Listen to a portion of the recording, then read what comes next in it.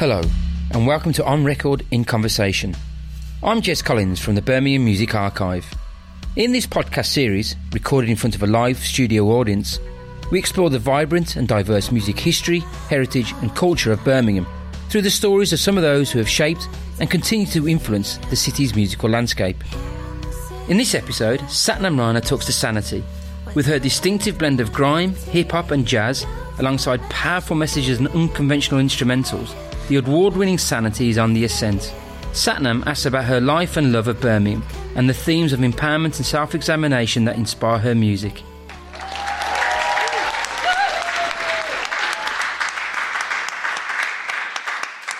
Hello everyone.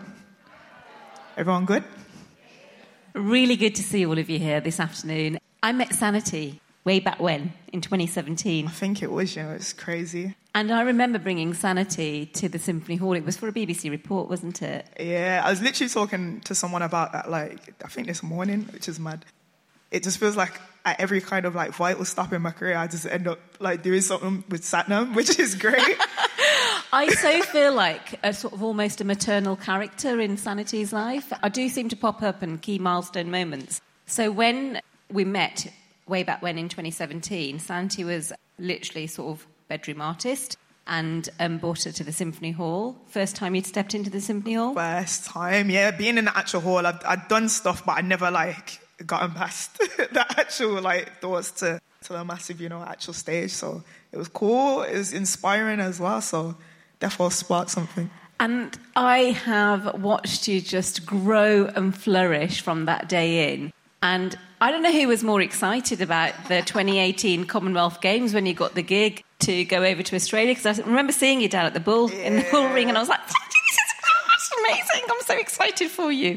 I mean, it's been massive the last few years for you, hasn't it? Yeah, definitely. I think even when I think back to 2018 and all the stuff around that, it still feels like a dream. It was just, at the time, I was in between working at IKEA at the time, so I remember I was popping out on my lunch break and doing interviews with BBC and Satnam. I was I'd say to my manager, I was going to pop out, do an interview and come back. She's like, all right, cool. It was the weirdest thing. But I'm going to go into that a little later on a bit more, because actually today is really about getting to know you. So I'm going to start from the beginning. Where were you born? In Birmingham, Dudley Road to be precise, I think. My mum can confirm, right? Why are you shrugging like you don't know? Do you not remember? Wasn't that long ago, Jesus. Dudley Road meaning City Hospital, yeah? Yeah. And is that where you grew up around there or elsewhere? This is the thing. I kind of grew up in different locations. I've always been based in Erdington, but I think it's the same with probably a lot of black households or in our kind of communities, that even though that's where your home is, you still, you'll go to your cousins and you'll go to your aunties and this and the other. So my nan's house was the base for the family, and my nan lived in Newtown. So again, I went to school, Lazar's primary school. I had family in Handsworth. I had family in Leechhurst. So I was just around Birmingham, but yeah. But Birmingham runs through your blood and veins. Literally, yeah. When you went through the different areas, did you notice differences at all? I mean, obviously the commonality is family, and our families are united in a way that perhaps traditionally was the norm many years ago here in the UK, but not as much perhaps now. Probably subtle differences, but I think when I was little, I just wanted to be on my bike and just go see people. And because I was the youngest out of a lot of grandkids as well, so I was always the one that was either just trailing behind and trying to catch up with my sister and that. So yeah, I think one of the things that I noticed about when I was at my nan's in Newtown was kind of an open house policy. So you'd be at my nan's, but then so-and-so 2 doors down would have their door open, you go knock for them and poke your head around can I come out and play? Yeah, cool. And there was a little cul-de-sac in the middle, everybody would kind of play. So it was nice because it literally bred community. And that's one of the things when I think back to my childhood, it isn't really there. In the 90s, it was a lot of community was strong. And I don't know if it's just because people are a bit more closed and not as open anymore, a bit nervous about meeting people or connecting with people. But yeah, that's one of the best things, I think, growing up and being around Newtown. You could just connect with anyone. So did that make you then a certain type of child in terms of did that make you shy, a bit louder, out there? I think I had a bit of a shyness about me to an extent. But like I said, because I had such a big family, it also allowed me to push buttons a bit and probably venture out and do things that I wasn't really supposed to be doing sometimes. Like, I've already played. It wasn't that bad. I remember one of the times, like, there was a park not far from my nan's house, and my cousins, like my 2 older cousins, found like a backwards way to get to it. And I thought it was the coolest thing. So, like, we was running through, like, the alleyways around the back of houses, getting to this park. And I thought it was the biggest adventure ever. And I think just after lockdown, just for, like, nostalgia, I thought, let me stroll through this back way. And it was the shortest distance ever. It was, like, a 30-second walk. But back then, because everything was so much bigger, I was just like, wow, like, the wall was here. I was like, why did this feel so much bigger and so much more wild back then? So, yeah. Because life through the prism of a young person is like one big playground, isn't it, really? Yeah, this is it. I was like, I'm going to get in so much trouble.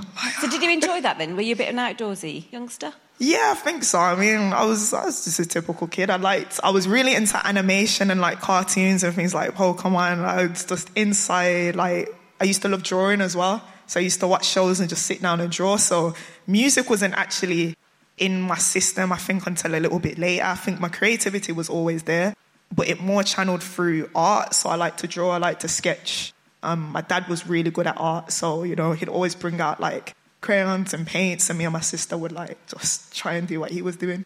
Did that form any sort of escapism from the big family? I imagine it was probably fairly big and loud at times, like... Yeah, probably, to be fair, yeah, because I'd just be like, I'd sketch anything that I saw on TV, really, so... Yeah, I think it was probably a bit of a getaway for me as well, to just zone out and just do that and not have to, you know, fight with my cousins to try like change the channel. I was like, can I just get this picture and then you can have the TV? Clever way of hogging the remote control without having to hog the remote control. Yeah, smart techers. Really smart. We didn't have pause in it, so...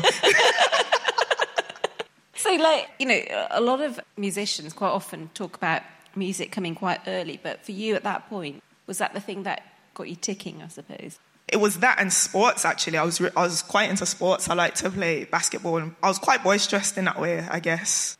People kind of tie it to. But I loved basketball. I loved football. My, like, dream, like, job when they asked me when I was there, I was like, I want to play for the WNBA. I was quite tall at that point. I think probably up till about 8, I got to this height. And then after that, I stopped growing. So, like, for, like, an 8, 9-year-old, I was tall. And then, like, as the years progressed, I just didn't grow and everyone else did. So did you play basketball? I did. I played in primary school. And then when I got to secondary school, they didn't really have as many sports opportunities. So I kind of stopped playing. But then when I went to university, I picked up basketball again. So we'll come on to school and education. So what did your family then make of it when you did start expressing an interest in music and music making? You know what? That's one thing that I've always loved. My family have always been, like, such a encouraging family, because no one was really musical either, which when I tell people, they're quite fascinated. All my friends that do music, they're like, oh, my mum was a, like, vocalist in this group, or my dad played keys, or even, like, say they played in church or whatever. But, like, my family wasn't musical at all. I mean, we can hold a note, can't we? Like, a little bit.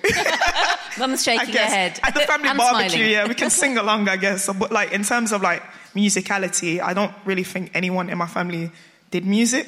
But I always associated music with my family just because it reminded me of those get-togethers.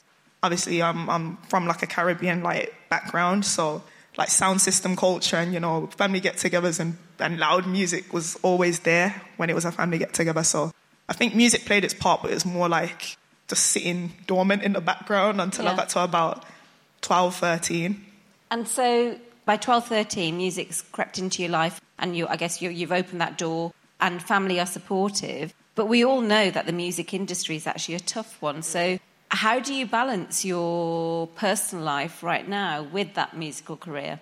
Is it hard to balance that whole musical thing when you've got lots of different pulls in different directions? Yeah, I definitely think it is, because it's one of these things. I guess you could tie it to anything. I think it's just getting older and, like, you know, getting careers and hobbies and your own friendship groups and stuff and venturing out. I mean, I'm based in Brum, but I'm literally always everywhere. I'm in London a lot of the time now as well.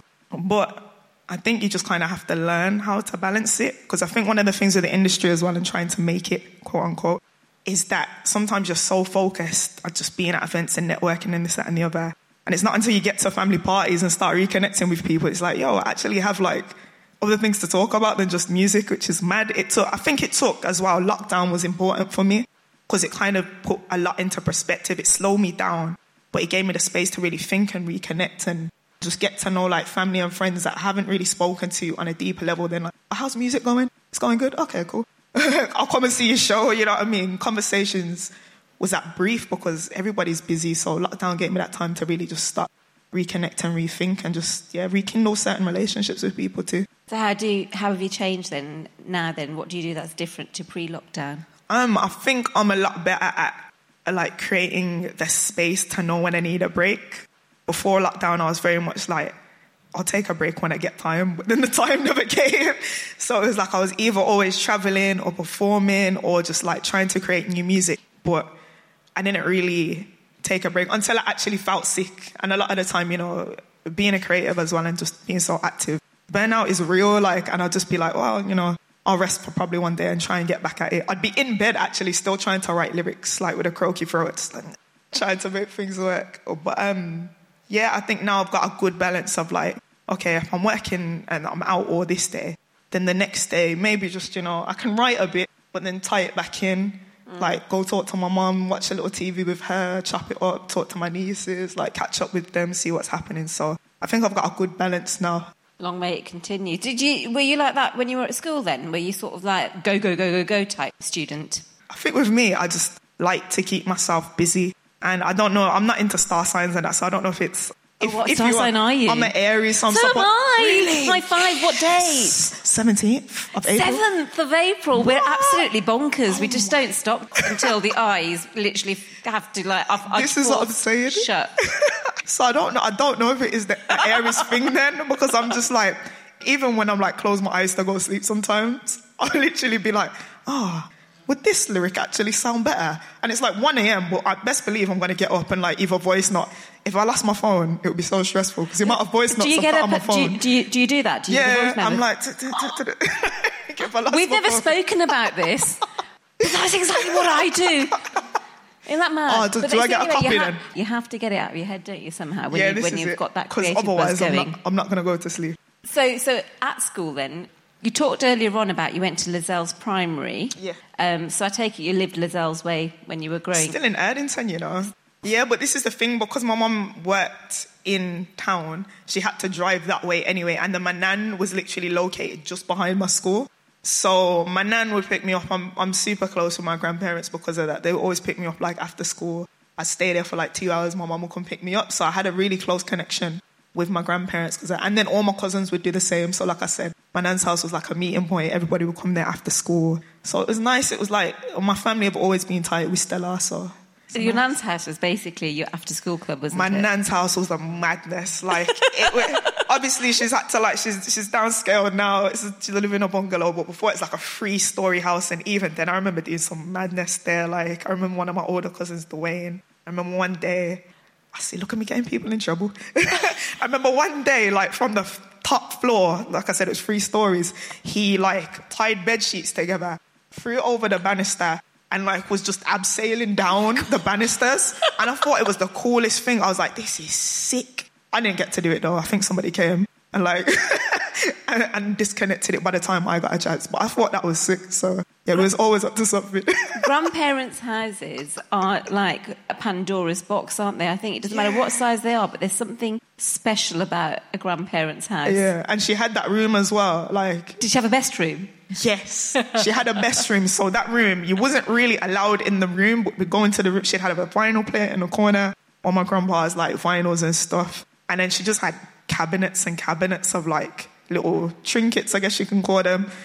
We found some the other day, which actually like, it was mad nostalgia for me. Like there was a tiny little bicycle and it could move. I just assumed it was mine to play with, but it wasn't. But the way that I always used to sneak into the glass cabinet and like, you know the sound it makes when it shuts? I used to be so careful to like close it back, get the bicycle and like play with it a bit and then put it back. But yeah, we found it the other day and she was letting all like the grandkids play with it. I was like, this couldn't run back in my day, Gran. What is going on? Loosen the rings. Times change. I came and the bike was just on the table thrown down and my niece picked it up and my nan didn't say anything. I was like, hold on, what's going on here? So Lozells Primary then, because of grandma. And then what about secondary school? So secondary, I was a bit more local. I went to Stockland Green, which is just up the road from me. And yeah, I think that's when I started to get more invested in music. I was so excited to go to secondary school just because I knew they had like music. Obviously, I was like, oh, cool, we get to use Bunsen burners and stuff and set things on fire. It's dope. Within safety.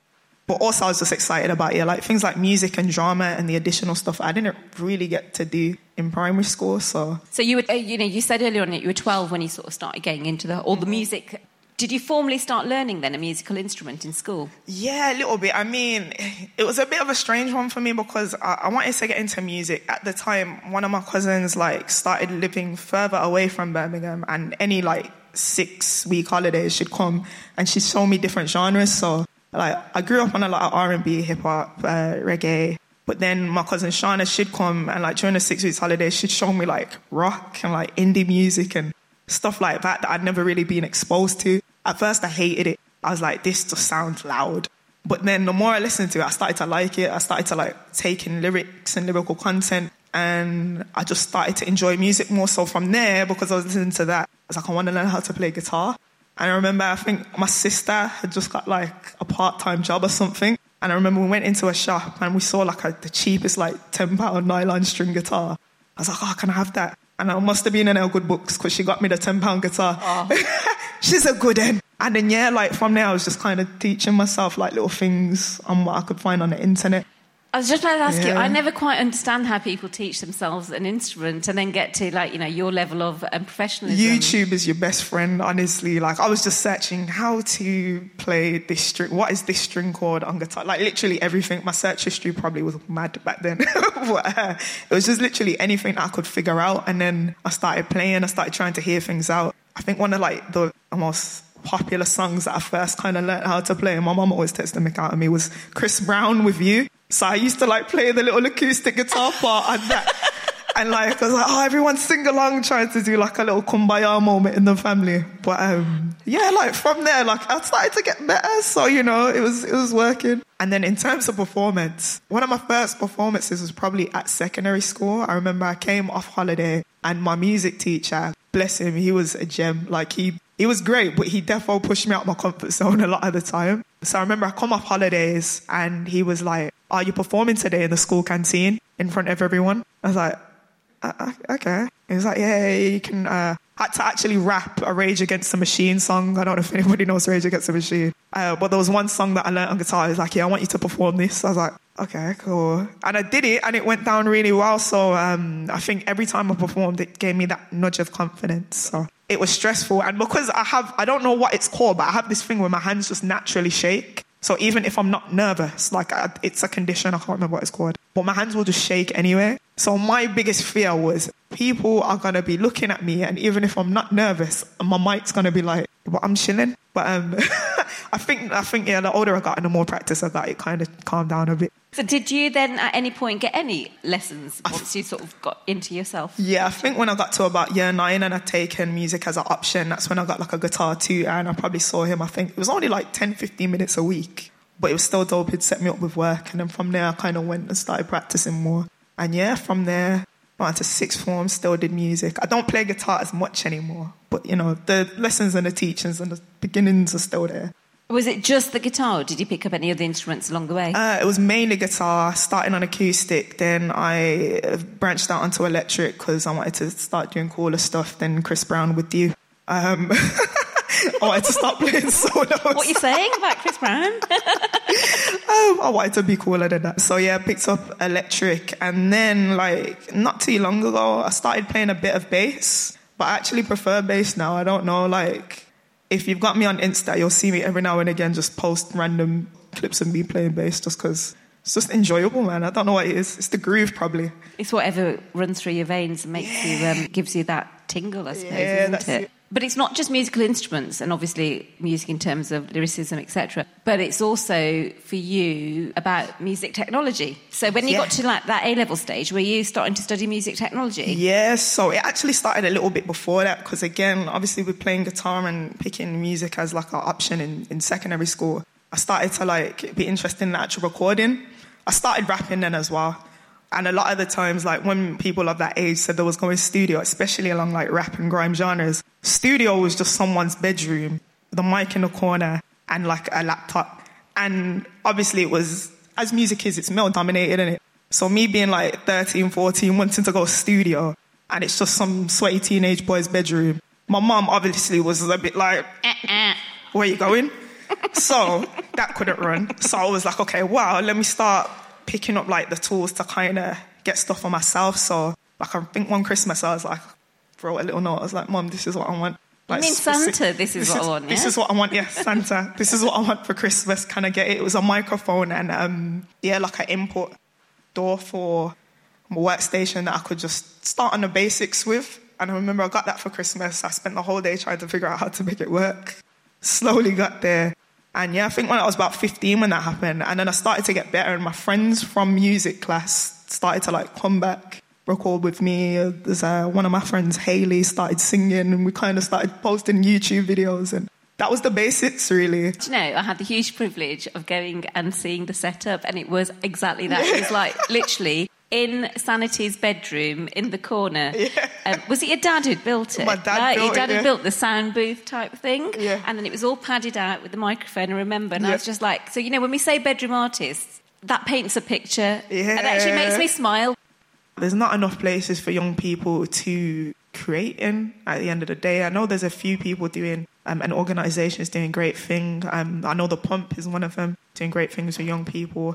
But there needs to be more spaces, because even when I was coming up, I think that was like the downfall of kind of community centres and musical stuff happening then. So I didn't even really have a place, which is why I had to revert to my bedroom. So definitely there's not enough spaces. And even what I'm hearing happening in schools now, like a lot of the arts are being undercut, which is really frustrating. Because, if people even aren't even going to pick it as their career, it's still an outlet for young children. So I think that's super important. And I think hopefully with what's happened with the games, the council do see more of a need for more organisations, more spaces for young people to just create, come together, connect, and just have a bigger and better future for our music and creative industry. You've still got a studio space. Yeah, I've still got my little studio set up, and it's just still nice in the bedroom, to kind of... or? Yeah. I mean, it's not exactly in that spot because I needed to branch out a bit. So I'll do... Which room? I needed to evolve a bit. But my dad hooked me up, and because, like I said, I've seen the Sweaty Boys' bedrooms, and I was like, now I'm going to have an actual booth. So, where the boiler used to be, he just padded it all out, and it was great. I was like, look at my professional-looking studio. It was cool. But obviously you do go into studios. No, I have to. Mum lets you, yeah? Yeah, she lets me. But that was another plus thing with lockdown as well, because I taught myself, obviously I've been through the years of I have an interest in music, let me venture out into different realms, how to record myself, how to, just get the basics done. So when lockdown happened, I was still able to continue with my career, record stuff, post content, film myself, edit it. So it worked in my favour. The things that I taught myself from 15 were still benefiting me years later, just because I was just keen to just figure out how things operate. The universe works in mysterious ways, doesn't it? So, just before we went into lockdown, I mean, I can't even remember when we went into lockdown. Was it 2019, 2020? Where are 2020. we? 2020. So a couple of years leading up to that, we touched upon this when we started chatting about the Commonwealth Games. Kind of started before that. I think when we got awarded, given or whatever, when they said, yes, Birmingham, you can have it. Yeah. I remember there was a bit of publicity around that. Yeah. And then you got invited to go to Australia to be sort of our key handover artist. Yeah. How did that happen? Tell me what happened. You know what's funny? To this day, I always say I had no idea. Because I think at the time I was kind of just trying to network around Birmingham. I went to uni in Leicester, and that kind of built my confidence in terms of just talking to people. Because I was a shy person. So that kind of built my confidence in performing, talking to people, doing open mics. So I was just going to events a lot of the time just by myself and just talking to people, networking.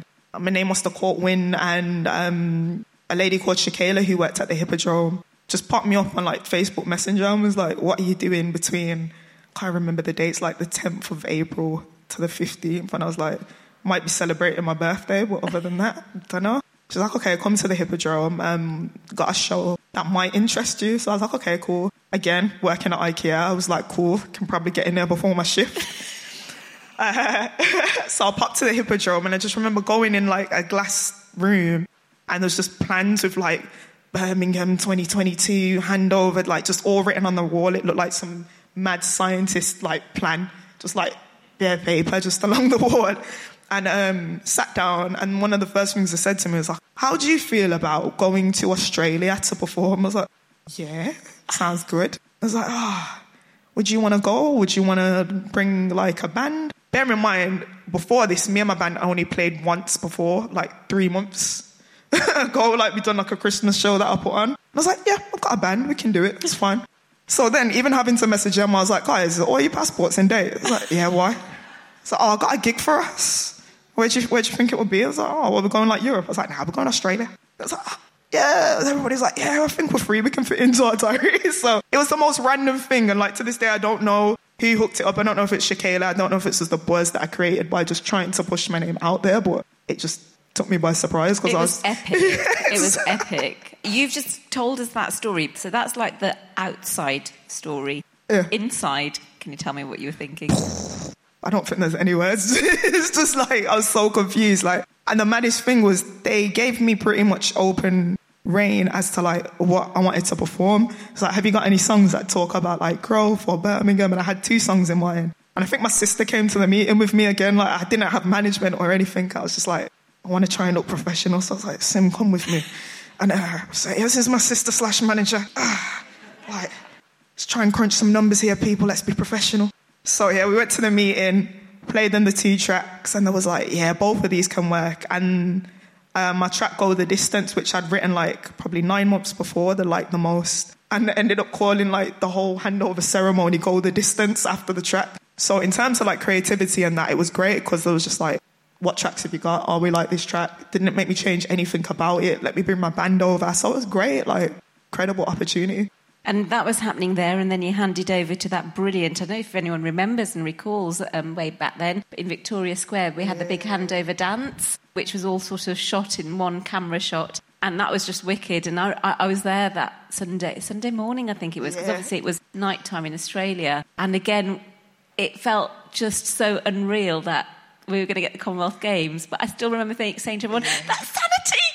I was in that Sanity back then, wasn't it? I was in that stadium terrified though, man. You were cool. I was, before the actual ceremony, the funniest thing, because we couldn't get into the stadium to rehearse, because obviously the games were happening, we just had to rehearse in like a massive church car park up until the actual day. So the day that I got into the stadium, I was like, like, this is what we have to do. And I was terrified. Like, I remember all the lights going down before the performance, and I was just like, am I going to pass out? But luckily, made it through. I remember looking at my laces like 17 times, checking that they're tied, because I was like, I have to run through these people, and if I drop, God forbid, I'm going to be a meme for life. So yeah, shoes were tired, took 2 deep breaths, and then it was good. And broadcast to billions of people across the world. It was fantastic. I just told myself my mum was watching to try and like calm the nerves. I didn't want to hear no numbers about 1 billion. Like, fair play. So is that your biggest achievement? Defo up there 100%. I'd defo say it. I think just the chance of representing Brum to, like you said, over 1 billion people as a man that's getting to travel, doing something that I loved as well. I think that really did just open up the door, and like in terms of self-confidence and believing in myself, it gave me the fuel to like be like, let me try and do this full time, let me be self-employed. So, got back. I was like, sorry IKEA, I'm going to miss the meatballs and cinnamon buns, but I'll be back soon. And just that summer, quit my job and went full-time, and I've been full-time in music since, so yeah. So really, really pivotal time. And of course, we've just come on, the sporting bit of B 2022 has finished, but our festival continues, thankfully, keeping the joy and the vibe and the brumting and the Midlands child, that is Sanity, going for the next few weeks and beyond, because we've got such a rich musical heritage. What have you been doing over the Commonwealth Games here in Birmingham, and what are you working on now? So with the Commonwealth Games in Birmingham, I got the pleasure of being a baton bearer, firstly, which is incredible. I walked from Centenary Square to Victoria Square and handed over to Lenny Henry, which is dope. We spent a moment rapping to each other and dancing to the camera. Oh no, he was just on a good vibe, and I passed him the thing, and he was just like, yo, Sanity. Da, da, da. I was like, is he trying to battle me in front of all these people? So I was like, Lenny, chill. Like, no, I didn't really say that. I was like, you don't tell Lenny to chill. You don't. You just go with it. He just started rapping. I was like, well, now I have to rap. Like, I can't be the rapper and have Lenny Henry like rap at me and not try and rap back. So I don't know what I said. I don't know if anybody's got a clip. But yeah, we started rapping to each other and dancing. I don't know what was said, but yeah, it's good. And then after that, I got to host as well, co-host the Stein show that I had in Victoria Square. The turnout was crazy as well. The energy was great. And then I got to perform Midlands shows. So it was nice. But I've done a couple things around the festivals, and it's great to see the integration, because I think a lot of people's biggest worries that these games would come and then it would kind of just, the buzz would disappear. But I've always said, like, when it comes, I hope people remember it, and it sparks like a buzz in the communities as well. Everybody knows city centre's cool, but like Jez was saying earlier, like the Edgbastons and, the Small Heaths and the Erdingtons, and like it's those areas that we all reside in that, the spirit is really in. So it was nice to see things happen around and, get to see the buzz around the city, but outside as well. We were in Victoria Square that evening and it was electric. And it was crazy. And then that craziness just grew and grew and grew. And I think much like what you said about the 2018 gig in Oz for you was the moment where it really grew your confidence. I actually think the Commonwealth Games for Birmingham, it's the same. Yeah. Our confidence has come. It's always been there, but we just don't shout about it. But we have, and we've shown the world that we can do it. Yeah, this is the thing. And I completely forgot, of course, I'd done a gig here with the BBC Symphony Orchestra as a part of the festival as well, which was crazy. So mad. I think it was there's so much that's been happening. I kind of zoned out. A gentleman here showed me a picture of me at the front of the Symphony Hall magazine, just me kind of doing a little bop with the orchestra behind me, which was great. And it's crazy because I remember, like you said, when we first met and we done the talk on, integration of like orchestral music and the youth, and does it really reach certain communities? That was my first interview with you. And then to think like how many years later, I'm actually now at Symphony Hall all the time. Like, I'm pretty sure a lot of people are sick of me being here that work here. Sanity's back again. Like, what's going on? My face is flashing up on that as well. Like, the amount of people that have been walking past Symphony Hall and like, I spotted you on the video. So it's mad. But that's wicked because that's what it's about, isn't it? And especially like this music space, it's about democratising music. And for so long, I think people think of the Symphony Hall, and let's be honest, they think posh people, they think classical music, but actually it's a music hall for absolutely everyone. Exactly. And music is for everyone. Exactly. And I got to applaud Symphony Hall as well for their support, like, over the years, because literally from that moment, I've done so much here, and they've ran programs they've done like a Women in Music program, and I joined in on that, about musical production and stuff. I've done gigs with like jazz musicians that I've met throughout the years, people like Camilla George.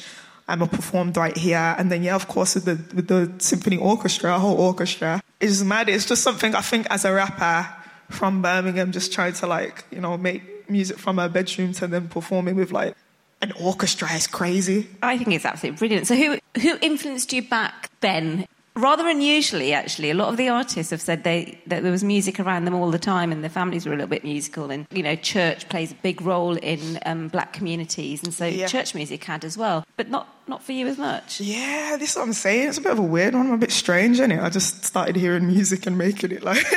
I think I pushed. My grandpa played the harmonica and that was it. But I think, like I said, just hearing music all the time probably had like a bit of a subconscious push on me. Like, I enjoy this. It's something I love. It makes me feel comfortable. Even if I'm away from my family, I still, I have that connect. So I think probably previously I was hearing a lot more American music. I grew up on, like your Naz's and your Missy Elliott's and Dr. Dre's and people like that. But I think nowadays the beautiful thing is a lot of my influences are right here in the UK. And I think that's such a great thing how like UK music has adapted and grown. And I've been able to venture out and like see the different genres of music. Being a rapper again, I think it's so important to look into different genres and find inspiration so you keep your sound fresh, because like you can hear a sound and just try and jump on a wave. But me being open to even just being in Symphony Hall and seeing the artists that perform here, being able to collaborate on music with them, it's just been super inspirational. So yeah, in the UK, people like Wretch Free 2, Dave more recently, even like people like Stormzy, like just for energy and stage present. Of course, Lady Leisha as well, who's been an absolute gem in like supporting me too. Daps, who was here as well. Like there are so many people, JK, that are just smashing it. for Birmingham music and they are smashing rap, it. for and sure. The thing is, you're amongst the ones that are smashing. JK, you know when he popped up on the closing ceremony, he was another one I screamed at as well. I feel like a right old woman. I meet these guys, I met all these guys in their sort of infancy years. No, we love it. It keeps us, yeah. So describe your music, because you refer to yourself as a rapper, but it's more than rap, your sound. Well, I hope it is. That's what I tried to make it. And I think this is the great thing about my music as well. A lot of my shows, I have people of all different races, ages, come over to me and say that they enjoyed it, even if it's not their thing. I think the love and the understanding of live music and instrumentation has helped with that. So like I said, even just liking indie music and rock music and growing to like that. Getting into jazz music as I've got older as well, and collaborating and doing some tours with some heavyweight jazz musicians as I've got older has definitely helped. So yeah, I think it's just that integration of sound and the appreciation and respect for other genres, because even if you do one genre, you shouldn't just pigeonhole yourself into one genre. So I've always seen myself I'm a rapper, but I'm more than a rapper. I'm a musician in my own right. My tool is words, but the words integrate with the sound as a whole. I like that. My tool is words. Oh, thank you. So that means your ears are probably always switched on then, aren't they? I hope so. As in, Birmingham itself, the influences around Birmingham musically, they are so vast and so varied. We talked about all the different areas. You can pretty much pick your neighbourhoods and there'll be a sort of a dominant sound in a neighbourhood. Is it just about merging? I mean, when you're going around, visiting your mates, visiting family, are you always sort of listening out for the next? Yeah, and I think, you know what, social media as a whole, is great at that. There are star people as well in the city that are doing great things, such as Jez, just keeping connections going. Yeah, please give a round of applause for Jez, because, come on, we wouldn't be here today. We love you, Jez. But yeah, people like himself, Alex Carr as well is a noticeable person who continuously just plug music that's from here. And, I think as well, coming up, a lot of musicians felt that sometimes Birmingham could be a bit cliquey and you'd hear one person getting championed at a time type thing. But I think over the years, we've understood there can be more than one person doing great things here. And it's not a battle either to this person's doing well. I don't want to see them do well. I think we've got to a point now where we understand how great we can all be. So it's I hear what you're doing and it's great. I'm going to come and support you and see what you're doing, but also come and listen to me. And I think when I say integration, it's that integration of sound, respect, and yeah, even genres, like you were saying as well. It's a great time to be an artist from Brum. So how would you like to influence the music scene in your mind, when you're setting out? Because I can think of 101 words to describe you, but what about you? What's your intent? I literally say it in Midlands, child. Literally, if I spark hope in one person, that's my job done. And I think it took me a while to understand that. I think in an industry where it's so number-driven at the moment as well, a lot of artists can feel lost and hopeless. It's I've only got this many streams, or I've only got this many shows. I'm not making as much music as this person or money as this person. For a industry that is so number-driven at the moment, I think sometimes we have to just take a step back and think, if I'm doing something that I love and enjoy, I can make a decent living off of it and I can spark hope into other people and other people can relate to it, then I think you're already doing the right thing. Do you know what I mean? So if anything comes out of my music, I just hope it inspires other people, whether that's to do music, whether it's to, I don't know, open a kebab shop. If it inspires you to do something, then I'm on the right track. Do you always enjoy it, or is there ever a time where you kind of go, just add enough? It's always a love and hate with everything you're doing. After a while, you're I gotta do this again. It's always a love and hate, I think, with everything you do. There are times I get frustrated. Even you was asking me what I'm up to. I've kind of been a bit low key, just working on new music. I've rebranded. I've dropped The Lady. Why have you dropped The Lady? I was going to ask. So I dropped The Lady, just to go into that, just because I've been doing music for a while, and to me it felt very grime-esque. There's always a lady or a little something or MC something, and because I've refined my sound a bit more, I said I work with more live instrumentation. I just wanted to strip it back and make it a bit more fresh for the new music that's to come. But Sanity, Sanity actually came from... Yeah, so it's a Dizzy Rascal song. I was called Young S or something when I was 15. I was I'm not going to be young forever, and I like music, so I need to think bigger. And then I heard Dizzy Rascal Bonkers, and he was let Sanity give me the slip. And I was like, oh, okay, Sanity can run. Like, I like what it stands for as well, to always kind of be like the voice of reason and, you know, to expand the sound and, thought process and all of that. So how do you feel that you've changed then from that 15-year-old, and particularly in the last few years now that you're really sort of out there? It's crazy to think because I'm always thinking ahead. I think a lot of people just always think ahead and what's next, and I've got a lot of like great new music coming. So I'd like to think that 15-year-old Sanity, or Sherelle, which is my real name, will be proud of what I'm doing, because like I said, I was a shy, unconfident girl when it came to music. I remember I used to perform and look at the floor and not really try and like make any eye contact with people. So now to like say I'm performing and doing something I'm passionate about, yeah. And to be doing this, in front of a live audience as well, you're bearing your soul. How has your life benefited, apart from the obvious? I'm guessing that is, making a living, but paying the bills. I'm not sure if Mum charges or not, but she's kind of smiling.